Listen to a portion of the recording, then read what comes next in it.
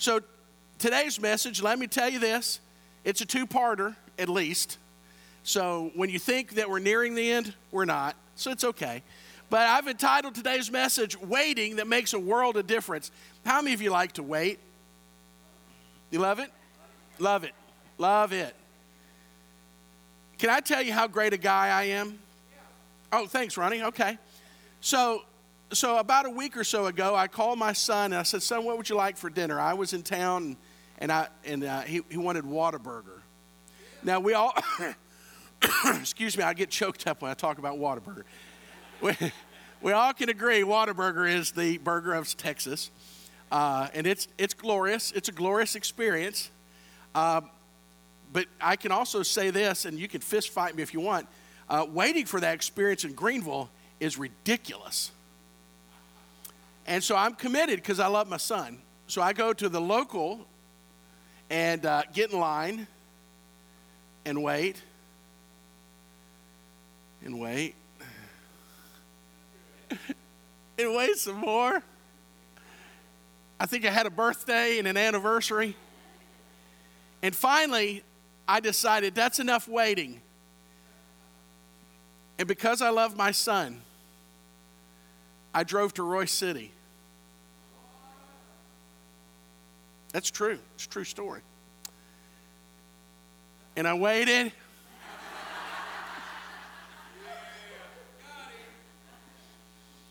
And then, I'm battling in myself, Lord, I've driven to two towns for this stupid burger. And I waited. And then it's like, well, I've waited this long. He did. Now, he doesn't know this, so don't tell him. So he did get his Whataburger. Oh, man. But that waiting didn't make a world of difference.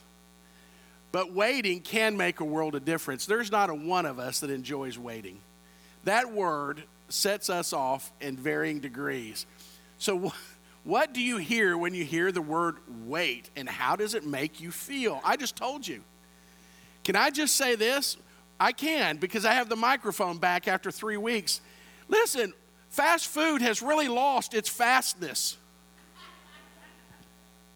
Anybody else? I'm like, man, I could have cooked this. Anyway, Tom Petty says waiting is the hardest part. Every day you get one more yard. You take it on faith, you take it to the heart, because the waiting is the hardest part. There you go. Waiting is particularly synonymous with doing nothing besides just sitting, fidgeting with your phones. Now, waiting's easier today. You know why? Because you're like, right? Now, let me tell you this. I'm either fidgeting on my phone or I'm staring at you. Anybody else people watchers? Oh, yeah. I love to watch, and I try to think to myself, what are they thinking? And it's such a fun thing. I even make up voices for them. It's hilarious. But when we think of waiting, we think of just idleness, no activity. Well, that is not biblical waiting. Biblical waiting is not a passive activity. It is a dependence. It's the expression of the dependence upon God. Waiting on God is a spiritual discipline that we should seek to have in our lives. Listen, waiting on God, guess what? It's hard. It's hard. I'm just going to tell you right up front. You don't have to listen to anything else that I'm about to tell you. But waiting on the Lord is hard. But it's worth it. I love what Charles Spurgeon says. The waiting itself is beneficial to us. Why, Charles? It tries faith. Wait a minute. I don't like my faith to be tried, Charles. It tries your faith. Faith exercises patience. There's only one way to get it in there, boys and girls. You don't order patience from Amazon. You earn that booger. Trains submission and endears the blessing when it comes. The longer you wait, the greater that answer is. Amen? Charles Spurgeon says the waiting has its own value. Now, if we're not careful, we don't see that value, or we don't value that value, or we'll even argue that value. So today, we're going to talk about the waiting that makes a world of difference ways we are to wait on the Lord. The ways we are to wait on the Lord, number one, acknowledge that God is sovereign. Let's say that word together, sovereign. Okay, let's all say it like together, sovereign. How many of you have ever said that phrase, God's sovereign? Don't be afraid, put that hand up. You're at home, it's a safe place. We use that phrase, and that phrase is true. Now the question is do we actually know and understand what that phrase means? Because to say that phrase and to believe it is deep water faith, brothers and sisters. We can throw it out there flippantly, but we're going to talk about what that is. In order to get good on waiting, we first need to acknowledge that God is sovereign, and nothing we are presently experience is outside his eternal decree or direct oversight. You see, the challenge that we face is not everything going on do we necessarily like or is good. Amen? So for us to say and believe that God is sovereign means what we're experiencing is inside his eternal decree and oversight. That gets a little hard because we may not agree with everything that's going on. And it starts to... So, let's start with some free stuff. Ronnie, I knew you'd like this. What does the phrase God is sovereign really mean? In the dictionary, you find words like superior, greatest, supreme in power and authority, ruler, independent of all others. I like to say simply this: God's in control. I know it sounds simplistic, but it's true. And God is in control. There is absolutely nothing that happens in the universe that is outside God's influence and authority. As King of Kings and Lord of Lords, God has no limitations. No limitations. Say that with me. No limitations. He is sovereign. God is above all things, before all things. He is the Alpha and the Omega, the beginning and the end. He is immortal, and he is present everywhere so that everyone can know him. Now, I've wrestled with this a great deal because this is a big enchilada. Let me try to give you something that I think has helped me. So if you can imagine, here's God, and the greatest telescope we have hung in space right now is looking back in history at the beginning of everything we know, and it's billions of years old. So here's God. He is the Alpha and the Omega. He doesn't have a beginning and he doesn't have an end. He is. He is. Right?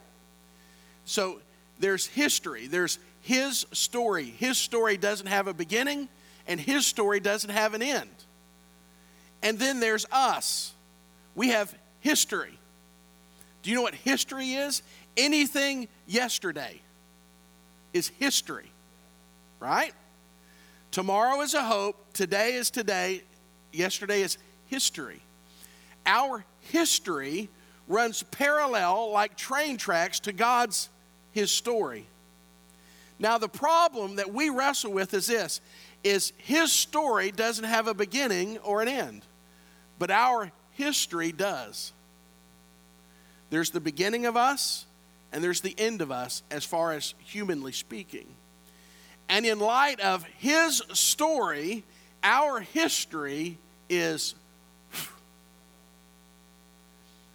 But we want to measure his story by our history. That's the challenge that we face. God is working from a perspective of being everywhere all the time. God is working from a perspective of knowing everything that was, is, and will be at the same time. We have a reasonable understanding of what was.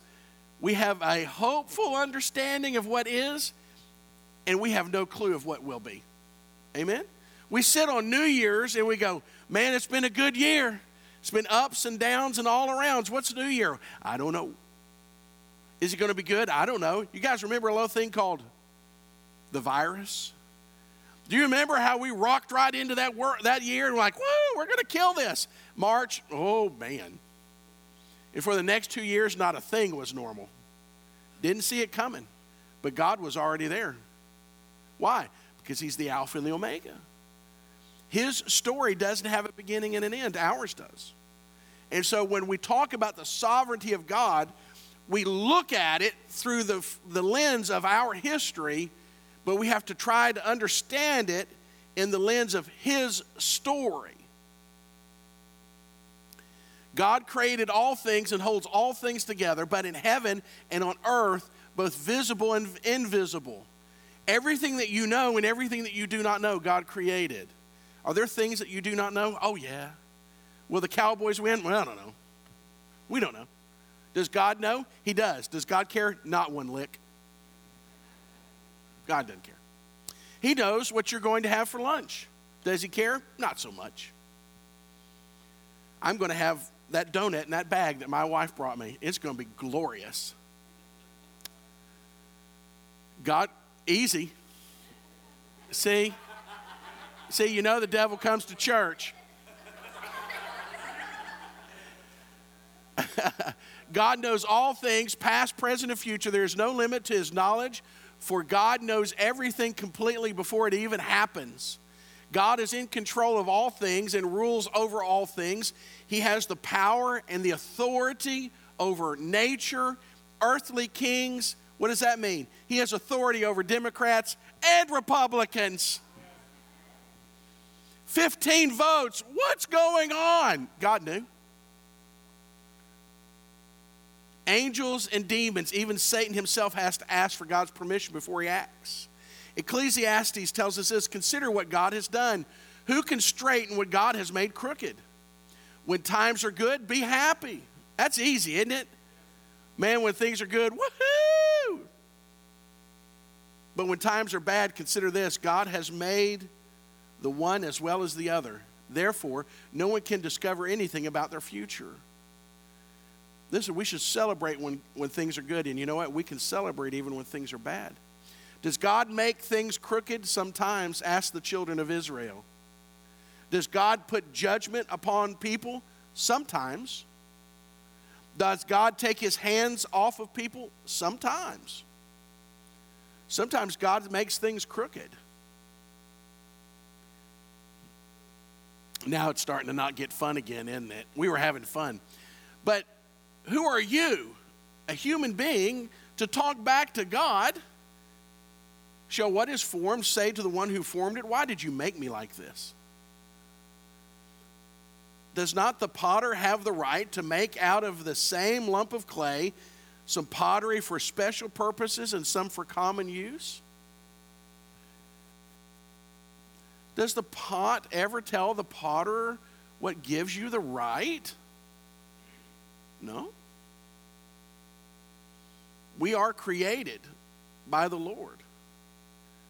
And if we're not careful, we find ourselves asking the Creator, what gives you the right to create me the way that you made me?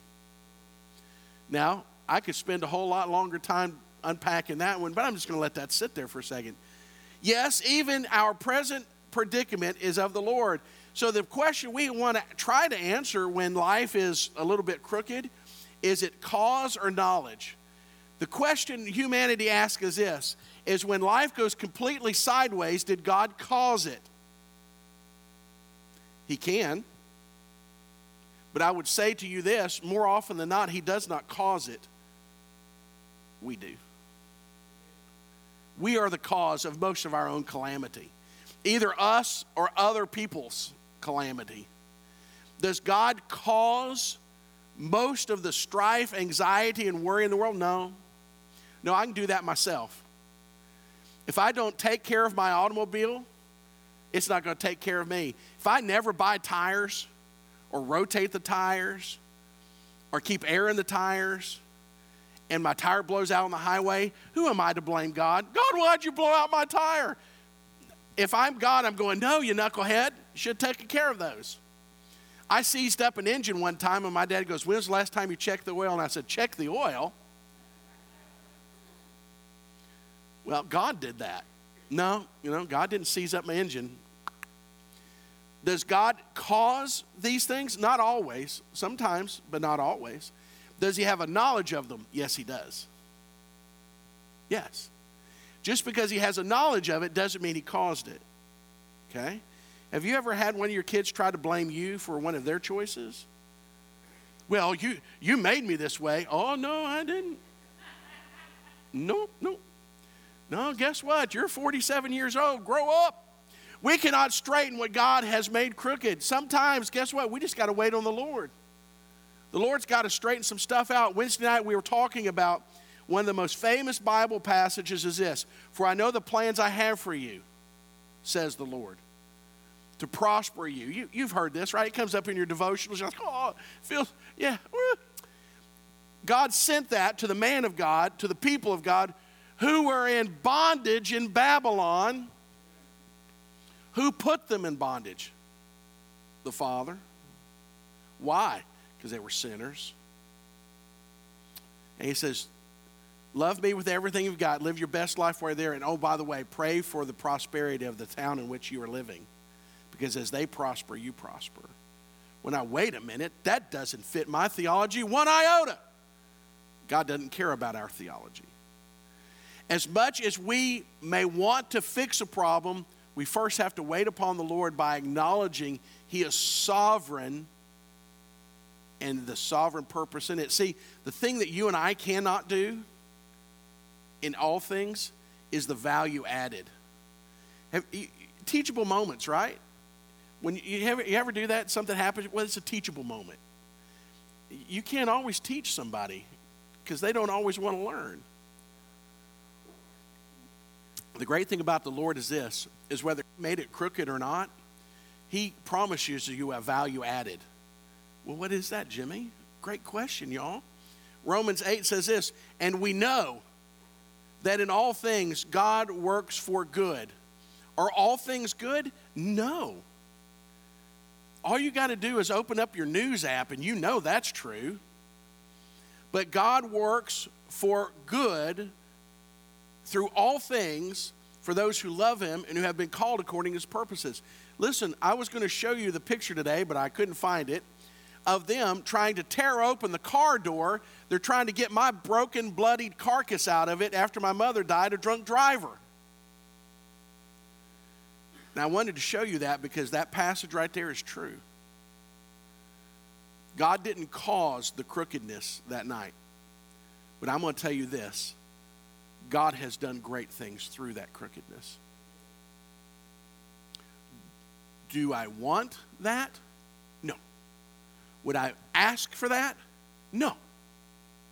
Did God do great things through it? Yes, he has. Way number 2, we got to hurry up. Oh, yeah, we got to really hurry up. Come to terms with our dependence upon God. We don't like that word dependence. Ladies, I've never spent a day as a lady, but we dudes, man, we hear that word dependence and it just makes... Am I right, guys? Dependence? Yeah, look at... Yeah, just agreeing that I'm saying the word dependence makes us cringe.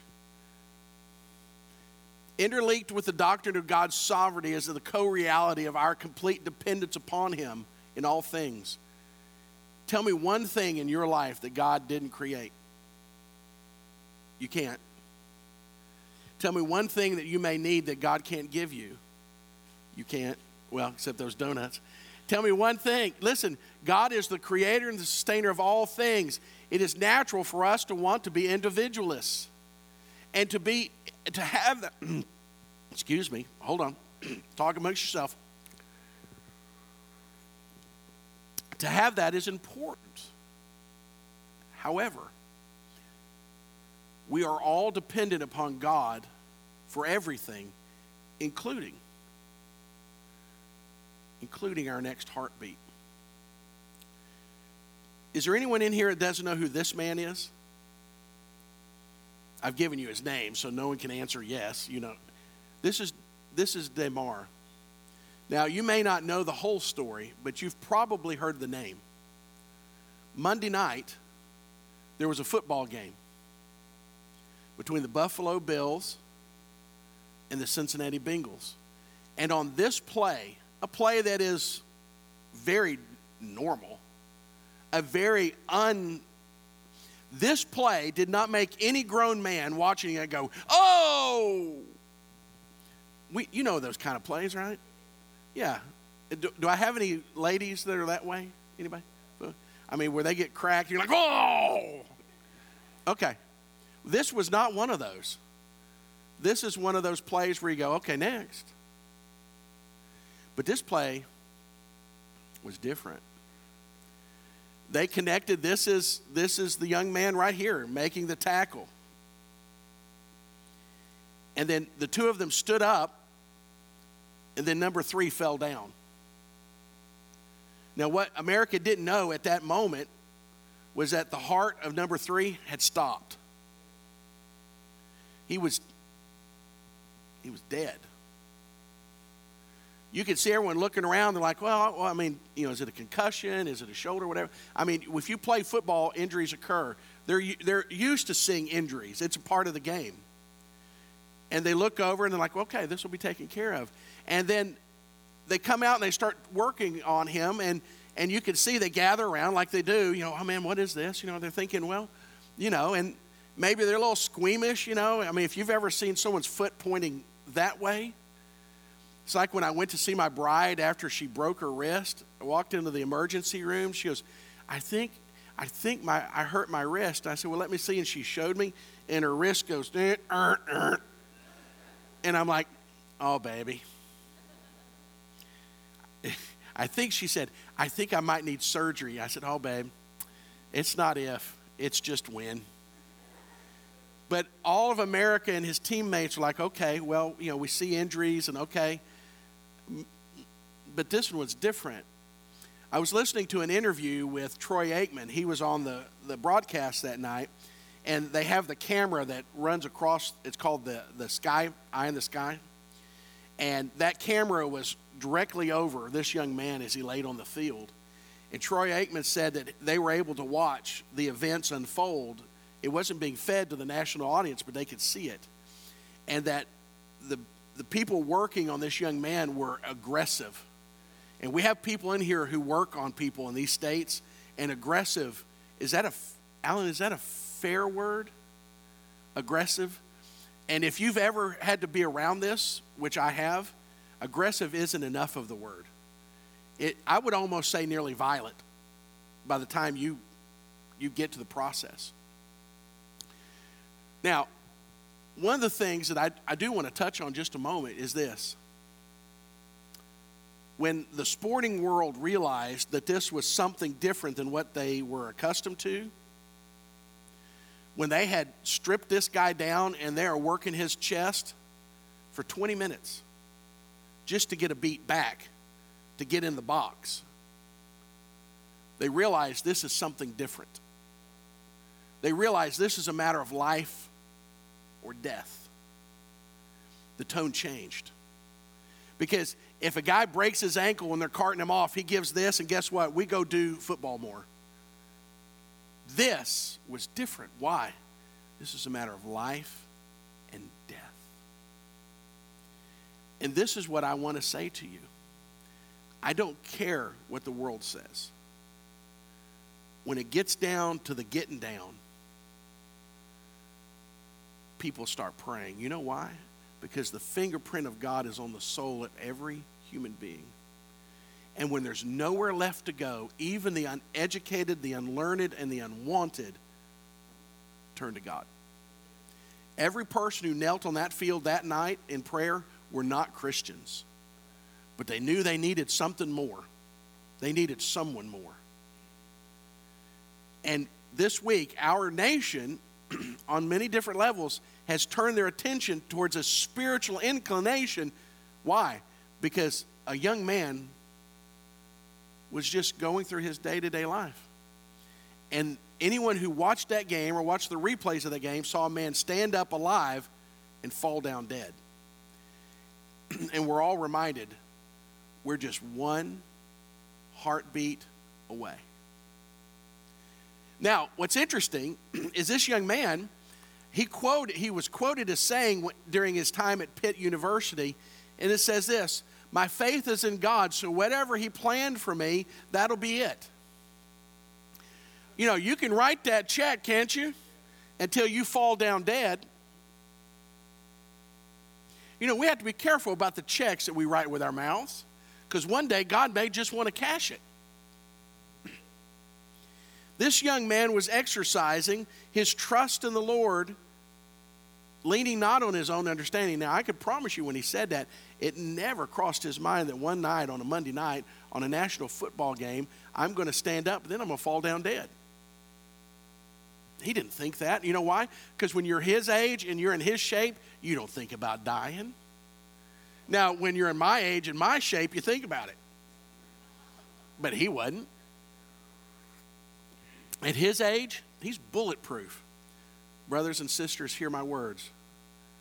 If you're breathing, you're not bulletproof. Now, when Damara woke up, the first thing he asked the doctor was, did we win? And the doctor said, you've won. You've won what? The game of life. Why? Because life is always more important than any game made by man. Life is the ultimate gift in our world. And just a few days ago, as a matter of fact, yesterday, he not only is off of any sort of life support, but he was able to Skype in with his teammates. The doctor says they expect he will make a full and total recovery. Praise God. Now, did God work through hands of people and technology of man? He sure did. But only God gives the heart back.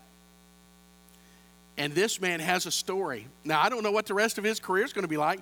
There was a hockey player that took a hockey puck to the chest some years ago, and it dropped him dead on the ice, just like this young man. They resuscitated him, he recovered, and he played hockey for 8 more years. The ways we wait on the Lord, number 3, we got to hurry. Seek spiritual strength from the Lord. Our helplessness becomes especially obvious during times of calamity. In God alone do we find strength to tread through life's troubled waters. Has there been at least once in your life where you're like, God, I don't know how I'm going to make this? If you haven't been there, that means you're headed towards it. Sorry. I'm sorry, but I'm not sorry. You younger people, you may not have been there yet. There'll be a day. Sometimes you get pushed off in the deep end of the pool of life and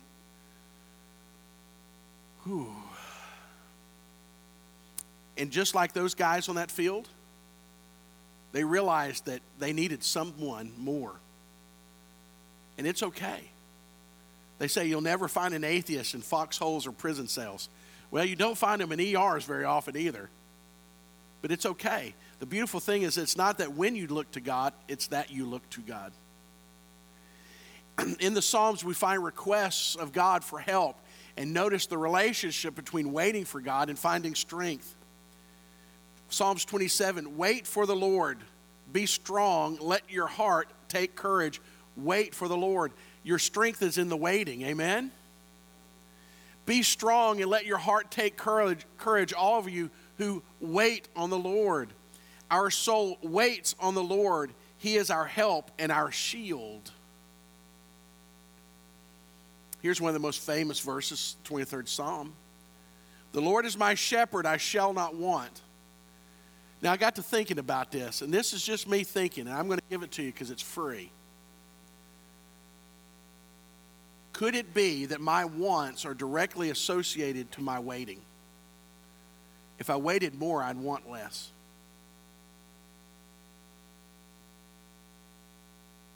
If we waited more, would we want less? I don't know.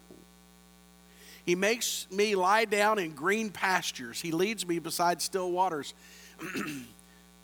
Isn't it nice sometimes just to lay down and take a nap? Now, there's mom of 3 very energetic kids. What does a nap mean to you? Huh? Oh, see, she didn't even, that's how she's conditioned. I said nap. She said, oh, the kids are napping. Yeah. Oh, you mean a nap for me? I don't know what that is. I don't know. Isn't it, man, I mean, if I waited more, maybe I'd want less. If I wanted less, maybe I could rest more.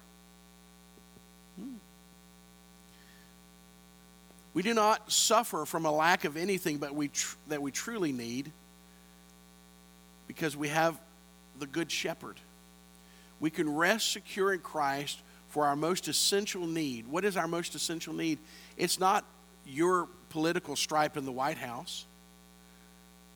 It's not fill in the blank. Our most critical need is that we would have a relationship with who? The Creator, God. That's our most critical need, because that need will have direct association to where we spend eternity. That need will have a direct association with the quality and quantity of our lives. Will you live longer if you're following God? I don't know. Will you make better choices? I can tell you this. There was before Christ choices and after Jesus choices. I make better choices now. Is the quality of life better? Oh, please. Number 4. Julius Caesar says it's easier to find a man who will volunteer to die than to find those who are willing to endure pain with patience. There ain't a single one of us that enjoys pain, emotional, physical, or otherwise. But sometimes life has a little pain associated to it. Now, I'm at the whopping age of 57, and if I knew I was going to live this long, I'd taken better care. I have to wake up in parts. If something isn't hurting on me, then I'm asleep. But I also have to remind myself that not everyone gets the privilege of growing older. And there's just a price to pay to that. And the prayer that you pray is this: Lord, just let me walk in it. A year ago, last July, I had a hip replacement. And the year before that hip replacement, well, let me just say, it wasn't Christmas every day. And I prayed and I said, Lord, if this is my life, then let me walk with dignity and grace. If I'm going to drag this leg for the rest of my life, let me do it in a way that'll glorify you. It wasn't God's will. God says, let's just put some metal in it. But it was my prayer that God would put more strength in me than I had discomfort on me. Brothers and sisters, I think sometimes we need to adjust our prayer life. Instead of always asking God to get us out from under it, what if we prayed that God would just give us strength in it? Because it's in carrying that sometimes other people see Christ in us. It's in carrying that we learn to be strong. Being patient and quiet. Even though we may live out the American spirit of busy industriousness, it's good for us to stop and sit still for just a moment. Do you know, sometimes just being still and quiet with the Lord is glorifying. When was the last time? You know, I try to encourage you guys, take just 5 minutes. When was the last time? No podcast, no radio, just you and the Lord. Just maybe you're in a devotional. When was the last time? Now, as a person who has 3 opinions on everything, the quiet part's a challenge for me. Patience, well, I'm better than I used to be. It is good that one should wait quietly for the salvation of the Lord. The salvation, well, I don't know. You know. What are you waiting on the Lord to be your Savior in? For God alone, O my soul, wait in silence, for my hope is from Him. Silence means sometimes that we're not talking to Him. Silence may be that we're not talking about it to other people. Sometimes being quiet is good. I wait for the Lord, my soul waits, and in his word I hope. What word? I will never leave you or forsake you. The promises of Scripture, all of those.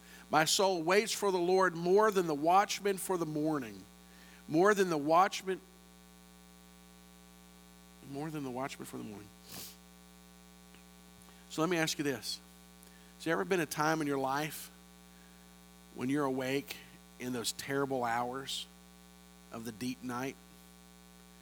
That's usually anything after 12 and before, say, 7 o'clock.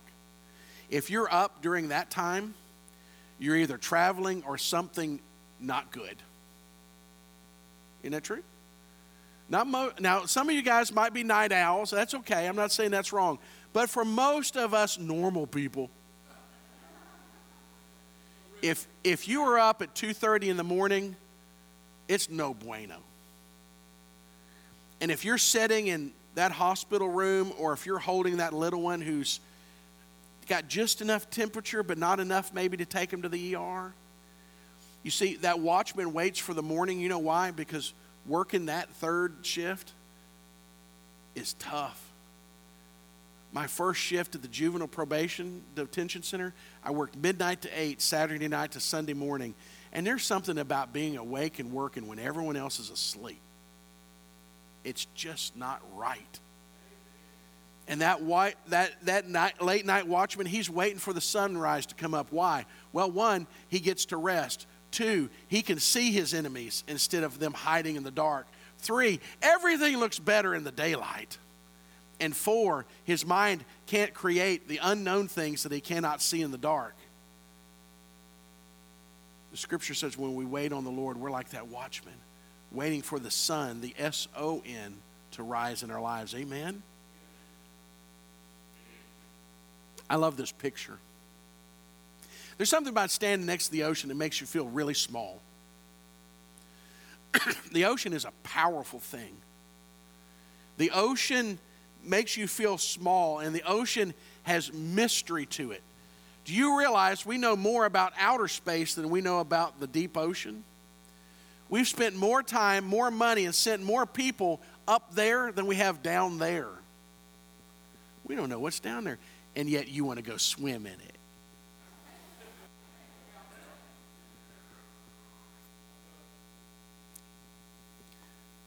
This picture, I imagine staying on the beach, feeling really small, looking into the storm clouds as the sun pierces the darkness of the night. And it reminds you that, okay, I can see what needs to be seen. And what I thought was there that's not has been dismissed. And the sun has arrived.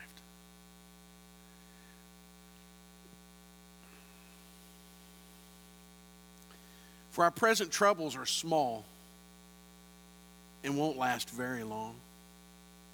Remember when we were talking about his story versus our history? Brothers and sisters, our history isn't that long.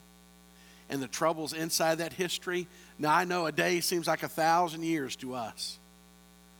But our struggle, it won't be long.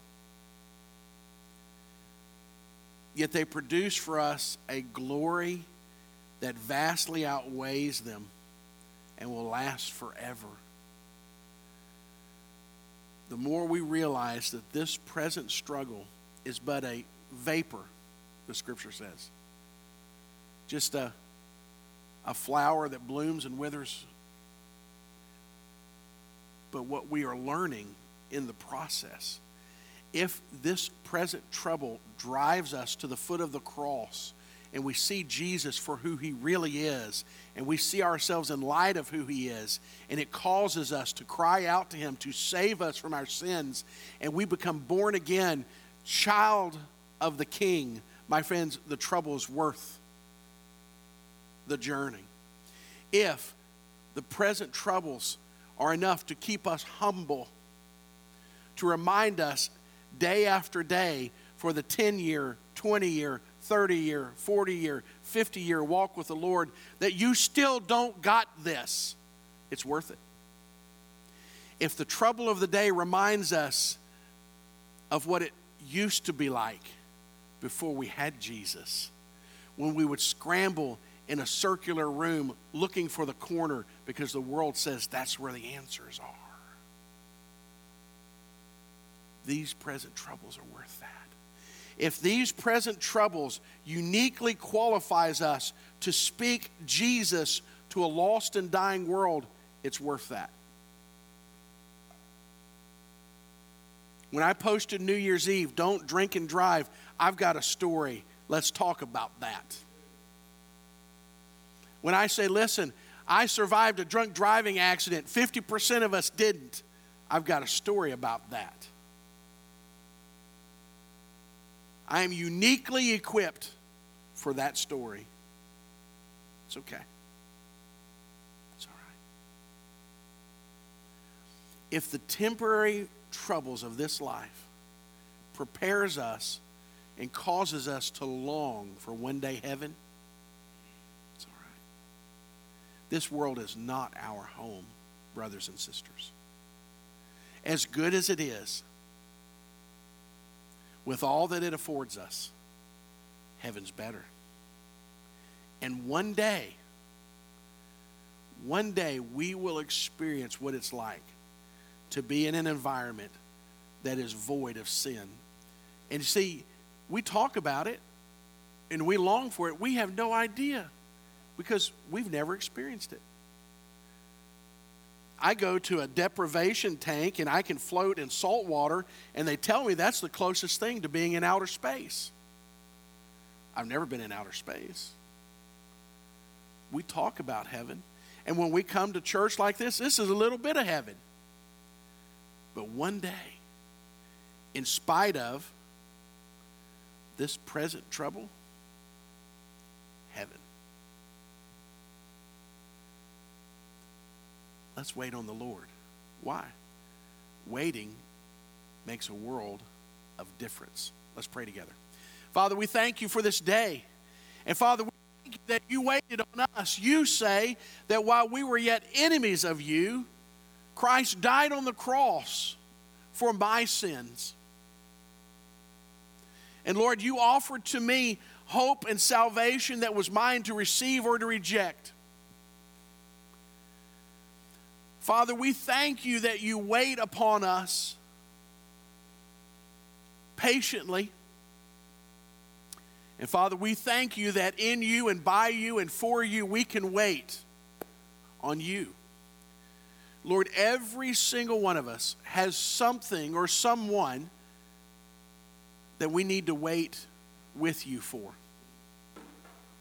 And Lord, waiting is the hardest part. Father, I pray that you would help me to be consistently mindful that your story and my history are not equal. God, you are working on a perspective, Lord, that is more than my feeble mind can comprehend.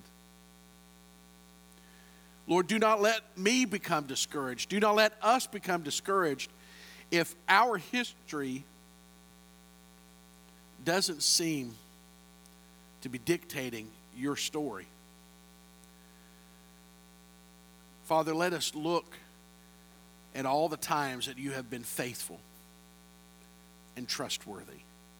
And Lord, in light of that testimony in the lives of others and in our lives, Lord, let us rest in the fact that you will be faithful. Father, help us to wait on you. Your timing is always perfect. Father, we love you and we thank you so much for all that we have. And Father, we thank you even more for all that is yet to be received. One day, heaven. Lord, help us to be your testimony in a world that is hungry and thirsty and groping in the darkness. Father, we love you and we thank you for these things and so much more. It's in Jesus' name that we pray. Amen and amen.